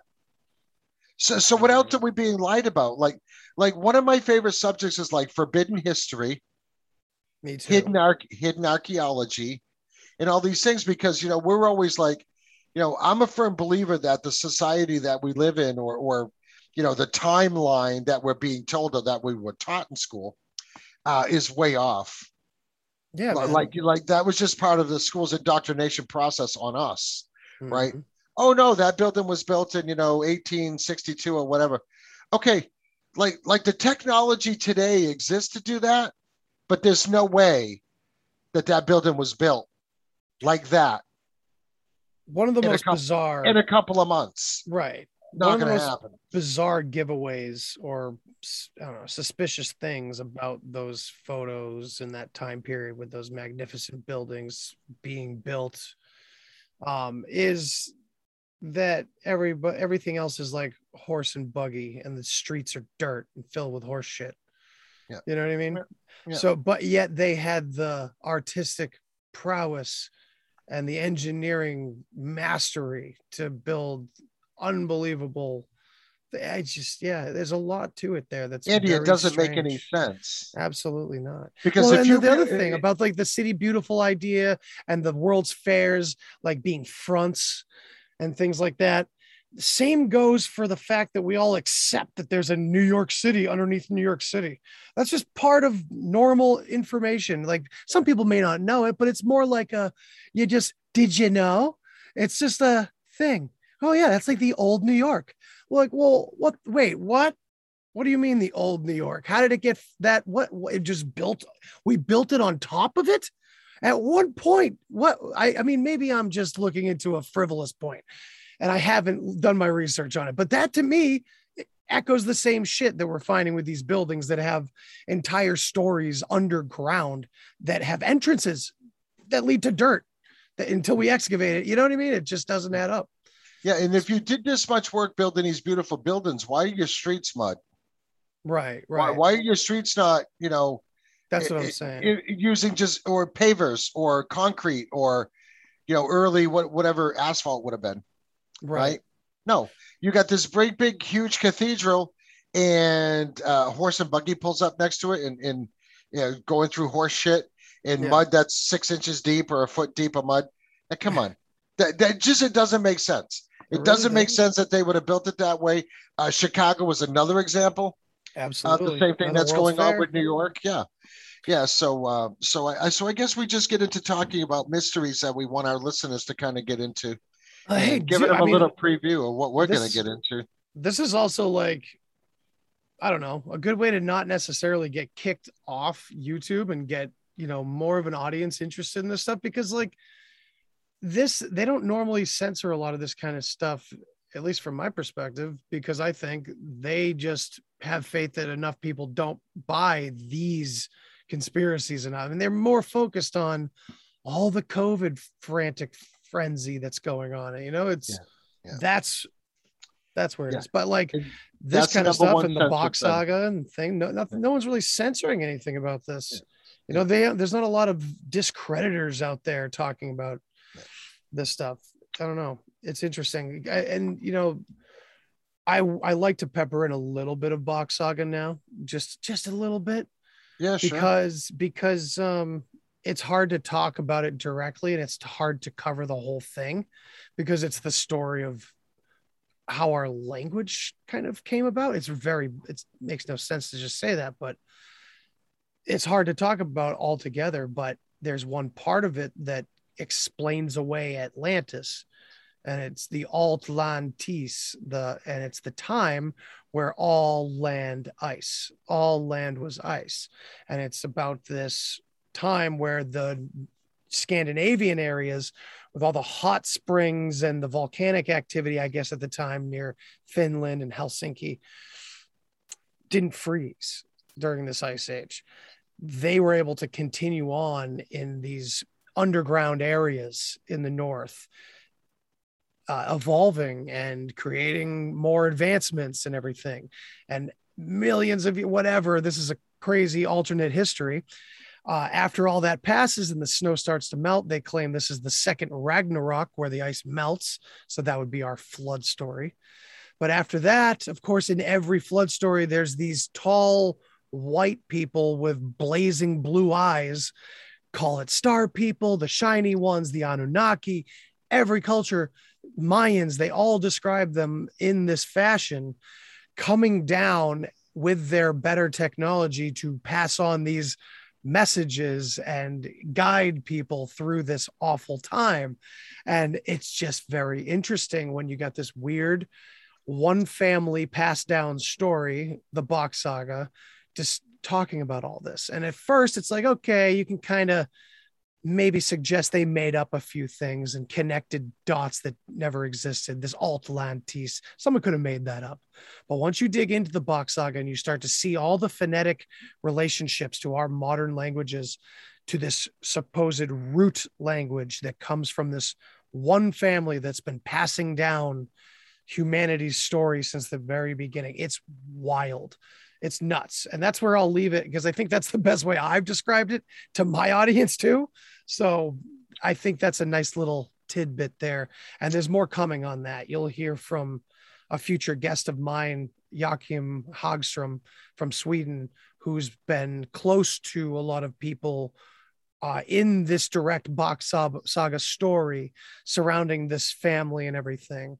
And I've heard some of his work. Yes, before. Very, very, very knowledgeable. I want to say he was on Higher Side Chats a while back. He might have been. I didn't catch. I know that Jim Chesner, another person that was involved in Bok Saga, was on Higher Side Chats, and Joachim has been on Interverse and Unslaved with Michael Tessarian. A lot of good programs, but Bok Saga gets talked about, but again, it's so big that it's hard to. Yeah, you'd have to do a whole series on it. Which is the plan, actually. It's you'd have to do a whole series on it. But what's interesting, actually, because Joachim, Dan Anunnaki, Dan from Rising from the Ashes, and myself will be doing something going forward. We haven't worked out the kinks yet, but it's coming. Yeah, and that'll be very, very interesting for sure. But you talk about these tall, what we would call the Nordics, right? Right. We even have an alien species in the UFO community, right?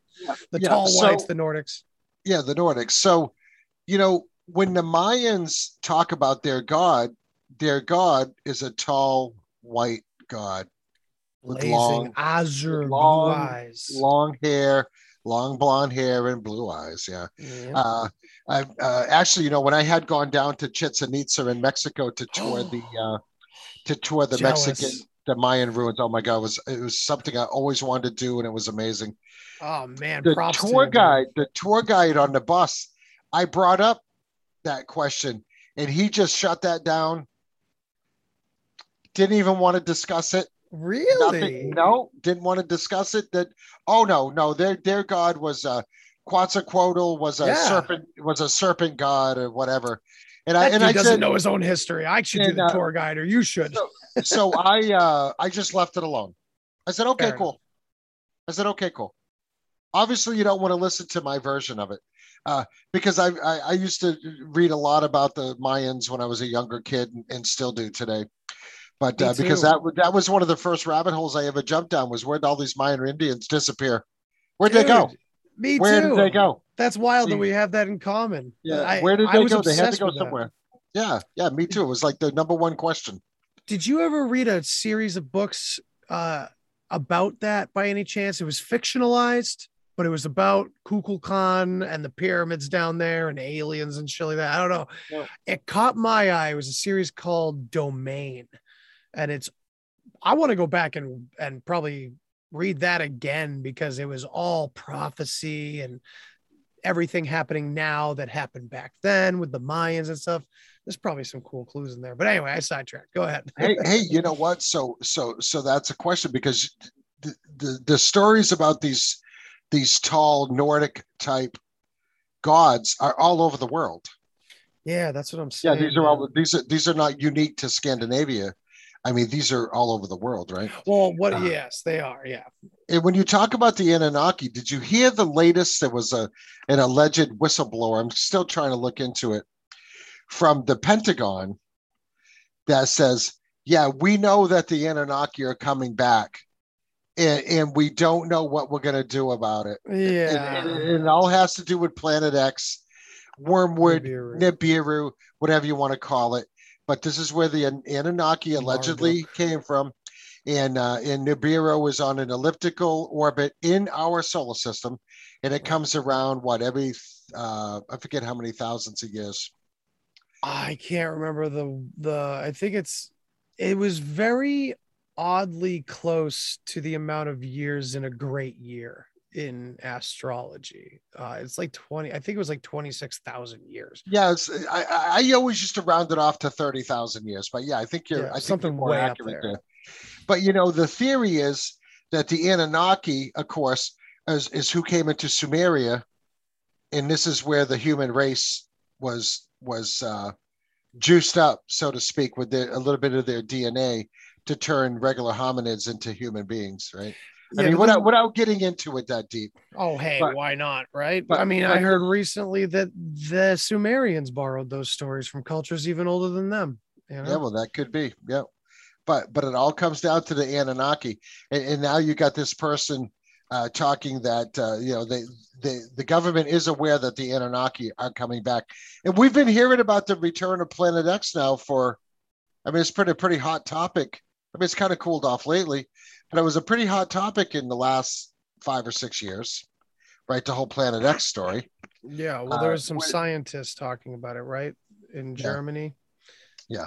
Yeah. They were saying that there literally is something out there in that elliptical pattern that's causing massive gravity pull or something. Yeah. Well, you see the pictures of some of these people they show pictures of two suns, two suns. Dwarfs. Yeah. Yeah. And the theory is that Nibiru was actually part of its own little planetary system with its own dwarf star. Right. Yeah. Which is kind of interesting, but so I mean, you think about it. Our Milky Way galaxy is being invaded by the Andromeda. Is it the Andromeda galaxy? I think slowly but surely. Yeah, it's Andromeda. So who knows? Yes, it's Andromeda. Yeah. So it's interesting to think that maybe like another system could be kind of just interacting with ours, perhaps, or something like that. Could that be the reason for the weird climate, the weird change in the weather in the last 10 or 15 years? Maybe this coming into our system. I mean, that's a theory. This all comes from Zachariah Sitchin, who wrote the Earth Chronicles, that series of books.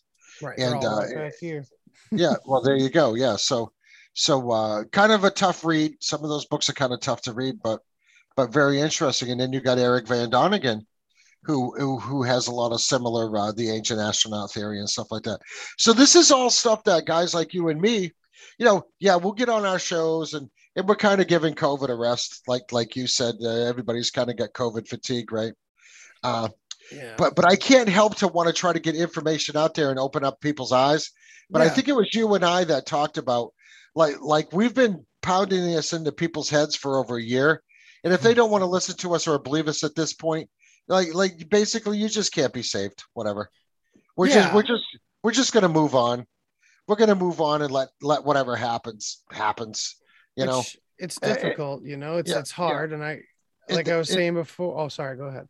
Oh, well, no, what I was saying is that this is why, we want to start getting on subjects like Tartaria, the Bach Saga,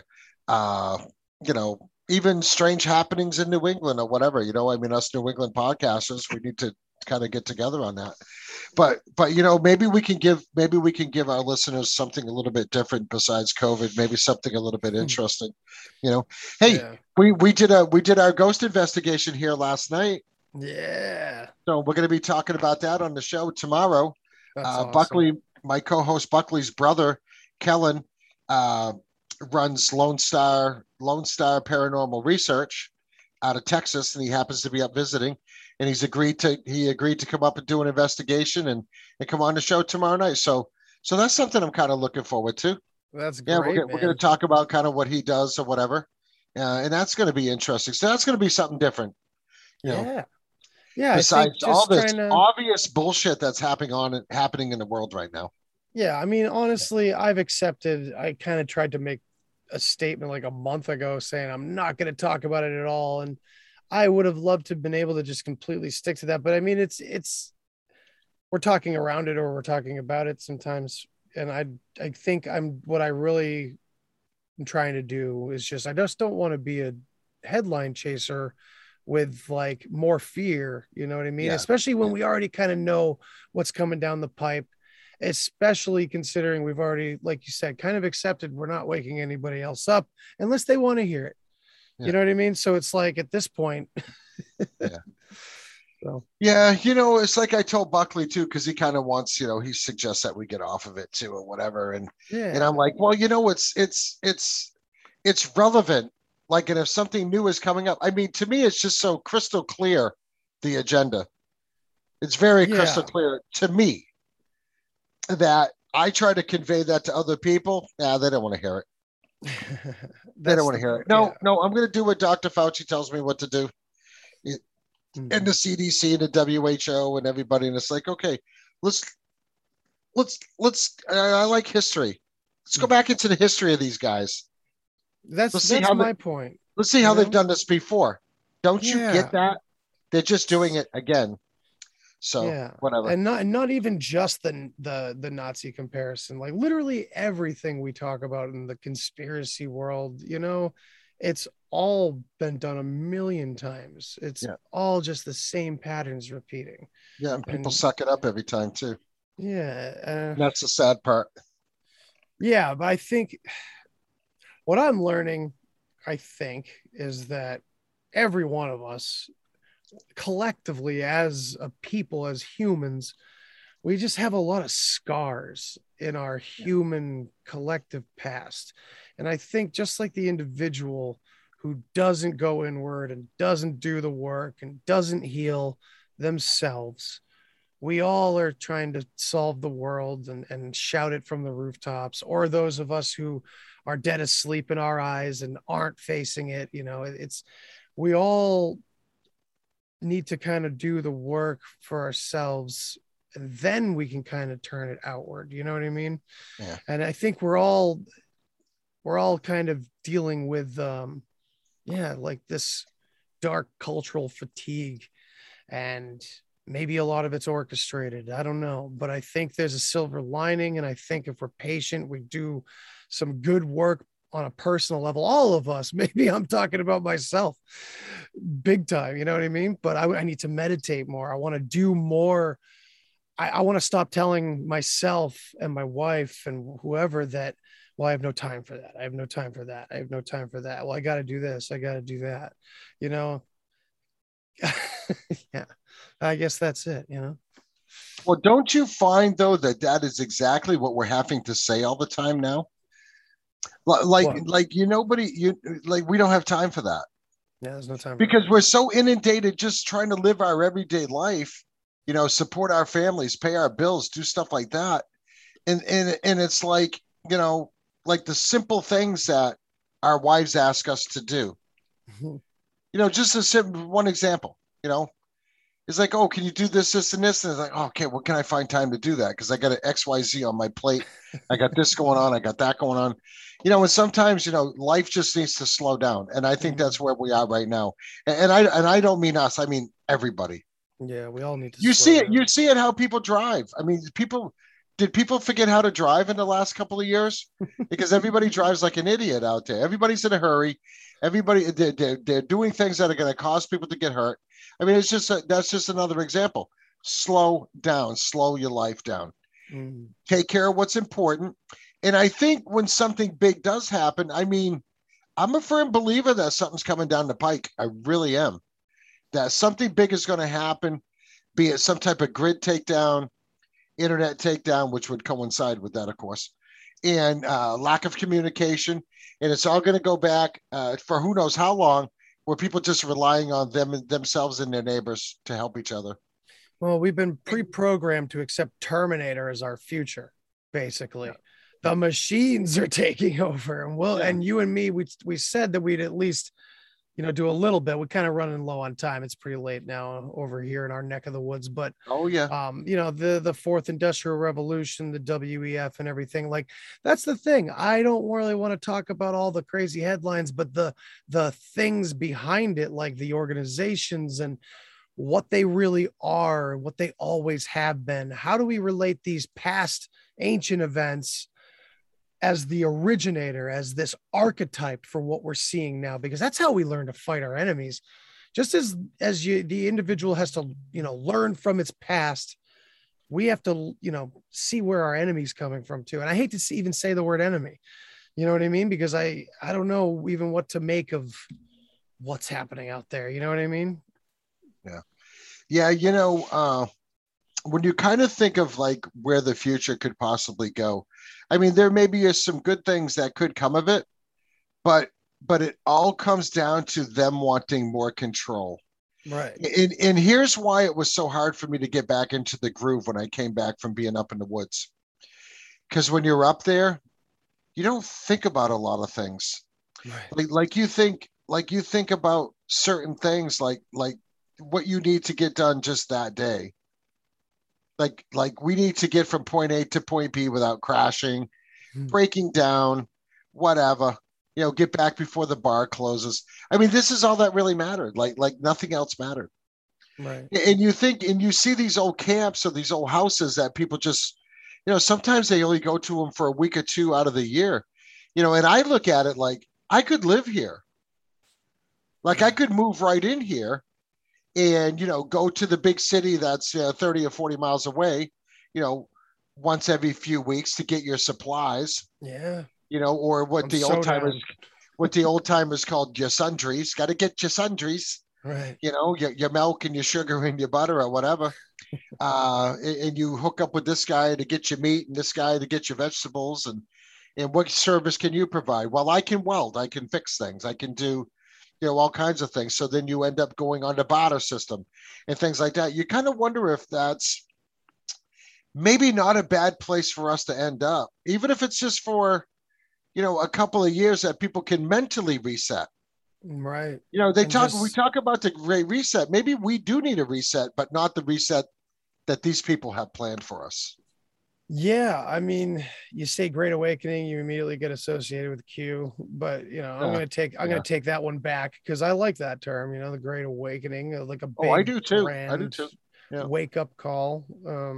And of course, me, I love talking about the mimicry that they place on everything, and that's the biggest one the Great Reset. It's the answer that everybody thinks that they've been asking for forever. But it's just slightly off to the side of actually what they really need. It's just this distraction over here on the side of the road, What's really scaring me is the amount of people that are out there that would embrace this great reset. Sorry. Yeah. People that don't walk around with any cash in their pocket. Oh, I got my card. That's all I need. Yeah. I'm going to rely on the electricity. I'm going to rely on the bank to be open. I'm going to rely on the internet to send the information back and forth. So when I go to the store to use my credit card, they can communicate with the credit card company, or my bank if it's a debit card or whatever, and this transaction can go through. They don't understand how easily that can be disrupted. Yeah, it's like a reawakening almost. Like, you get the Matrix setup where like you find out it's all the Matrix, right? And then I don't know, it's like when it got real the past couple of years, when it's like it wasn't just predictive programming in movies anymore and gearing us up for it was like coming to fruition. Yeah, it was like another shock to the system. It was like, oh shit, this isn't cosplay LARPing anymore. This is what all of us free thinkers have been talking about forever. For a long time. For a long time. Damn it, I didn't want to deal with this. You know, sometimes, Andy, I think that if I've been preparing my whole life for some major apocalypse to happen, you know, that's just my mindset. You know, dude, they're all my favorite movies.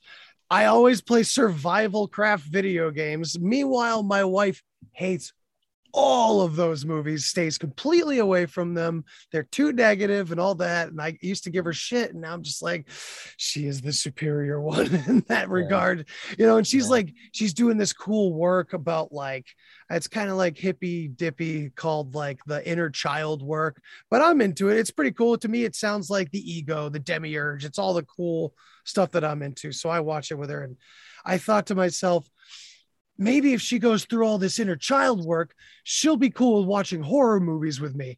And my next thought was her voice saying, maybe if you go through this work, you won't want to watch them anymore. Right. Hey, you know, there's a certain genres of movies that I just really like. And, you know, and horror is one of them. Hey, you know, not to, Stephen King, who's a total leftist, but whatever. I'm a huge fan of his work, right? So on Epic's channel, they have this series called Chapelwaite, and it's based on his book Jerusalem's Lot. Oh my God! See, that's the kind of horror I like. I like period horror. I like period horror, like you know, mid 1800s, even earlier than that, you know, even Revolutionary Civil War stories that take place then. And this story takes place in the 1850s, and it's like pre-Civil War. But it's a scary story. It's a really cool show. That's, you know, I think it's up to 6 episodes right now. I'm gonna have to look into that. Oh yeah. I've always mentioned to like, you know, when I was first trying to turn my sister onto Stephen King, because me and my dad love Stephen King. So I would tell her about Salem's Lot because, you know, it's an interesting point when you find out how creative an author can get with all of his stories. You know what I mean? Because with Salem's Lot, a lot of people have heard of Salem's Lot. It's the epic vampire novel that Stephen King wrote, you know, but Salem's Lot is one novel. And then you have Jerusalem's Lot, which is that short story that became that show you're talking about. Chapelwaite was the place that the character's writing from. Yeah. And then you have another short story that came in another series of short stories called One for the Road. And it's all about a truck breaking down in the middle of a blizzard and a bar right next to this place called Jerusalem's Lot. And I always was fascinated by how he would do that. He would kind of just interlace all his characters and everything. Okay, so we talked about this. I talked about this with somebody on another show. Okay, when we were talking about Stephen King and certain authors that we liked. Stephen King stories are all intertwined. Yeah, most of them. Yeah, they're all intertwined. Like you say, Salem's Lot is intertwined with Jerusalem's Lot, which is intertwined with On the Road, or the One for the Road, or whatever that series. Okay, okay. So, and then you have the other ones. You have the Dark Tower series, which is tied into Hearts in Atlantis. What's the other one? From a Buick 8, and all these stories. Oh yeah, they're all intertwined as well. Right. It's all based on the Dark Tower and the little offshoots. How can you, as a writer, sit there and make this shit happen? But he does it like it's like he's like a genius. Like he is. I mean, he is a genius. Despite him being like my favorite author growing up and everything, I do kind of wonder if, you know, someone in our community has already, you know, ripped apart all of his novels into symbolism and predictive programming. Who knows, right? Oh yeah, no, that's. I mean, think about Dr. Sleep, man. Yeah. I mean, for those of you who've seen that movie, Oh, I can't watch it. Which is The Shining Part 2. Right. And there's Right, so that's much tied shit with into The Stanley Shining. Kubrick and everything. Oh yeah, well, all that. We could go for 4 more hours, but Ron, we're gonna wrap up because here in New England it's getting late and I'm going to bed. Yeah, and we never did get to talk about the Free State Movement, but we could do that again. That's all right. Honestly, I've had Etienne de la Boetie on to talk about this, and it's just a beautiful thing. I think everyone should go check out what is it? Free State. Yeah, FSP. I think it's it's fsp.org, isn't it? Yeah, it's fsp.org. Yeah, that's what it is. So yeah, go check it out. It's awesome. Yeah. But Ron, tell my people if they already don't know. I mean, come on. But yeah, tell them where they can find you. Okay, well, you can find me on Instagram at Ron from New England, and the Wicked Planet podcast also on Instagram. And we have I'm the host of the Wicked Planet podcast.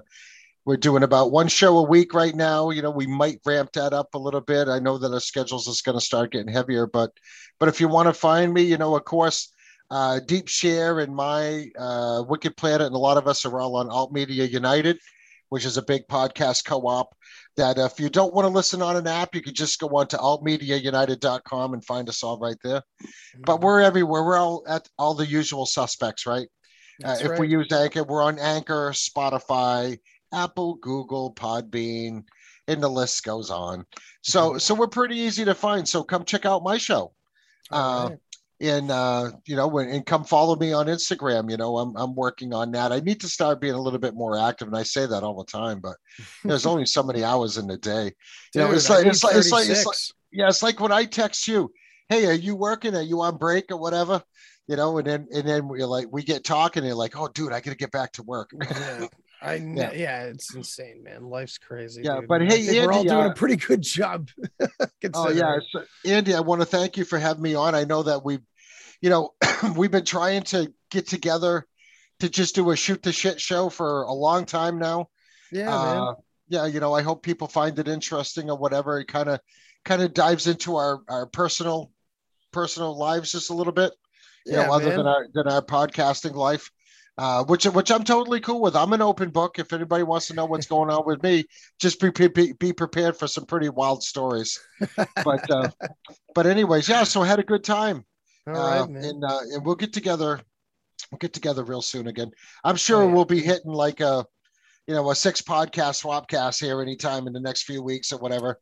Yeah, those usually get dumped on us with a 2-day notice. Oh yeah, and late October, I'm not sure. I think I'm trying to do like a live event for Halloween or something like that. If you feel like coming on and telling some ghost stories and some Bigfoot stories, hell yeah. Yeah, so we'll figure that out. We're gonna have some ghost stories tomorrow night on the Wicked Planet. Yeah. Don't know if the episode will be out tomorrow. Everybody knows us. We do the turn and burn. We record. I spot check it. I release it. There you go. Because I get people asking me, is the show coming out Wednesday or Thursday? How come there's no show this week? Oh my God, people. I promise I'm going to get back on track. Gonna bat him off with a stick, man. But yeah, Andy, thank you for having me on. I really appreciate that. Thank you for coming on, Ron. And it's always good to see you and good to talk to you, man. Yeah. So everybody go check out the Wicked Planet podcast and look forward to a lot of fun shit this year and next year. Oh yeah. We're here for a while, so we're not going anywhere. Yeah. All right, everybody. Have a good night. Thanks for listening to this episode of the Deep Share podcast. If you want to hear more, then hit that subscribe button. Follow me on all the social places, and remember, think for yourself, but don't always believe what you think. Till next time. Human sacrifice, dogs and cats living together, that's hysteria. Enough, I get the point. You have meddled with the primal forces of nature. And you will atone. What do we know? What do we know? If I know what we know, then I can tell you what we know, and if someone else knows, okay? I mean...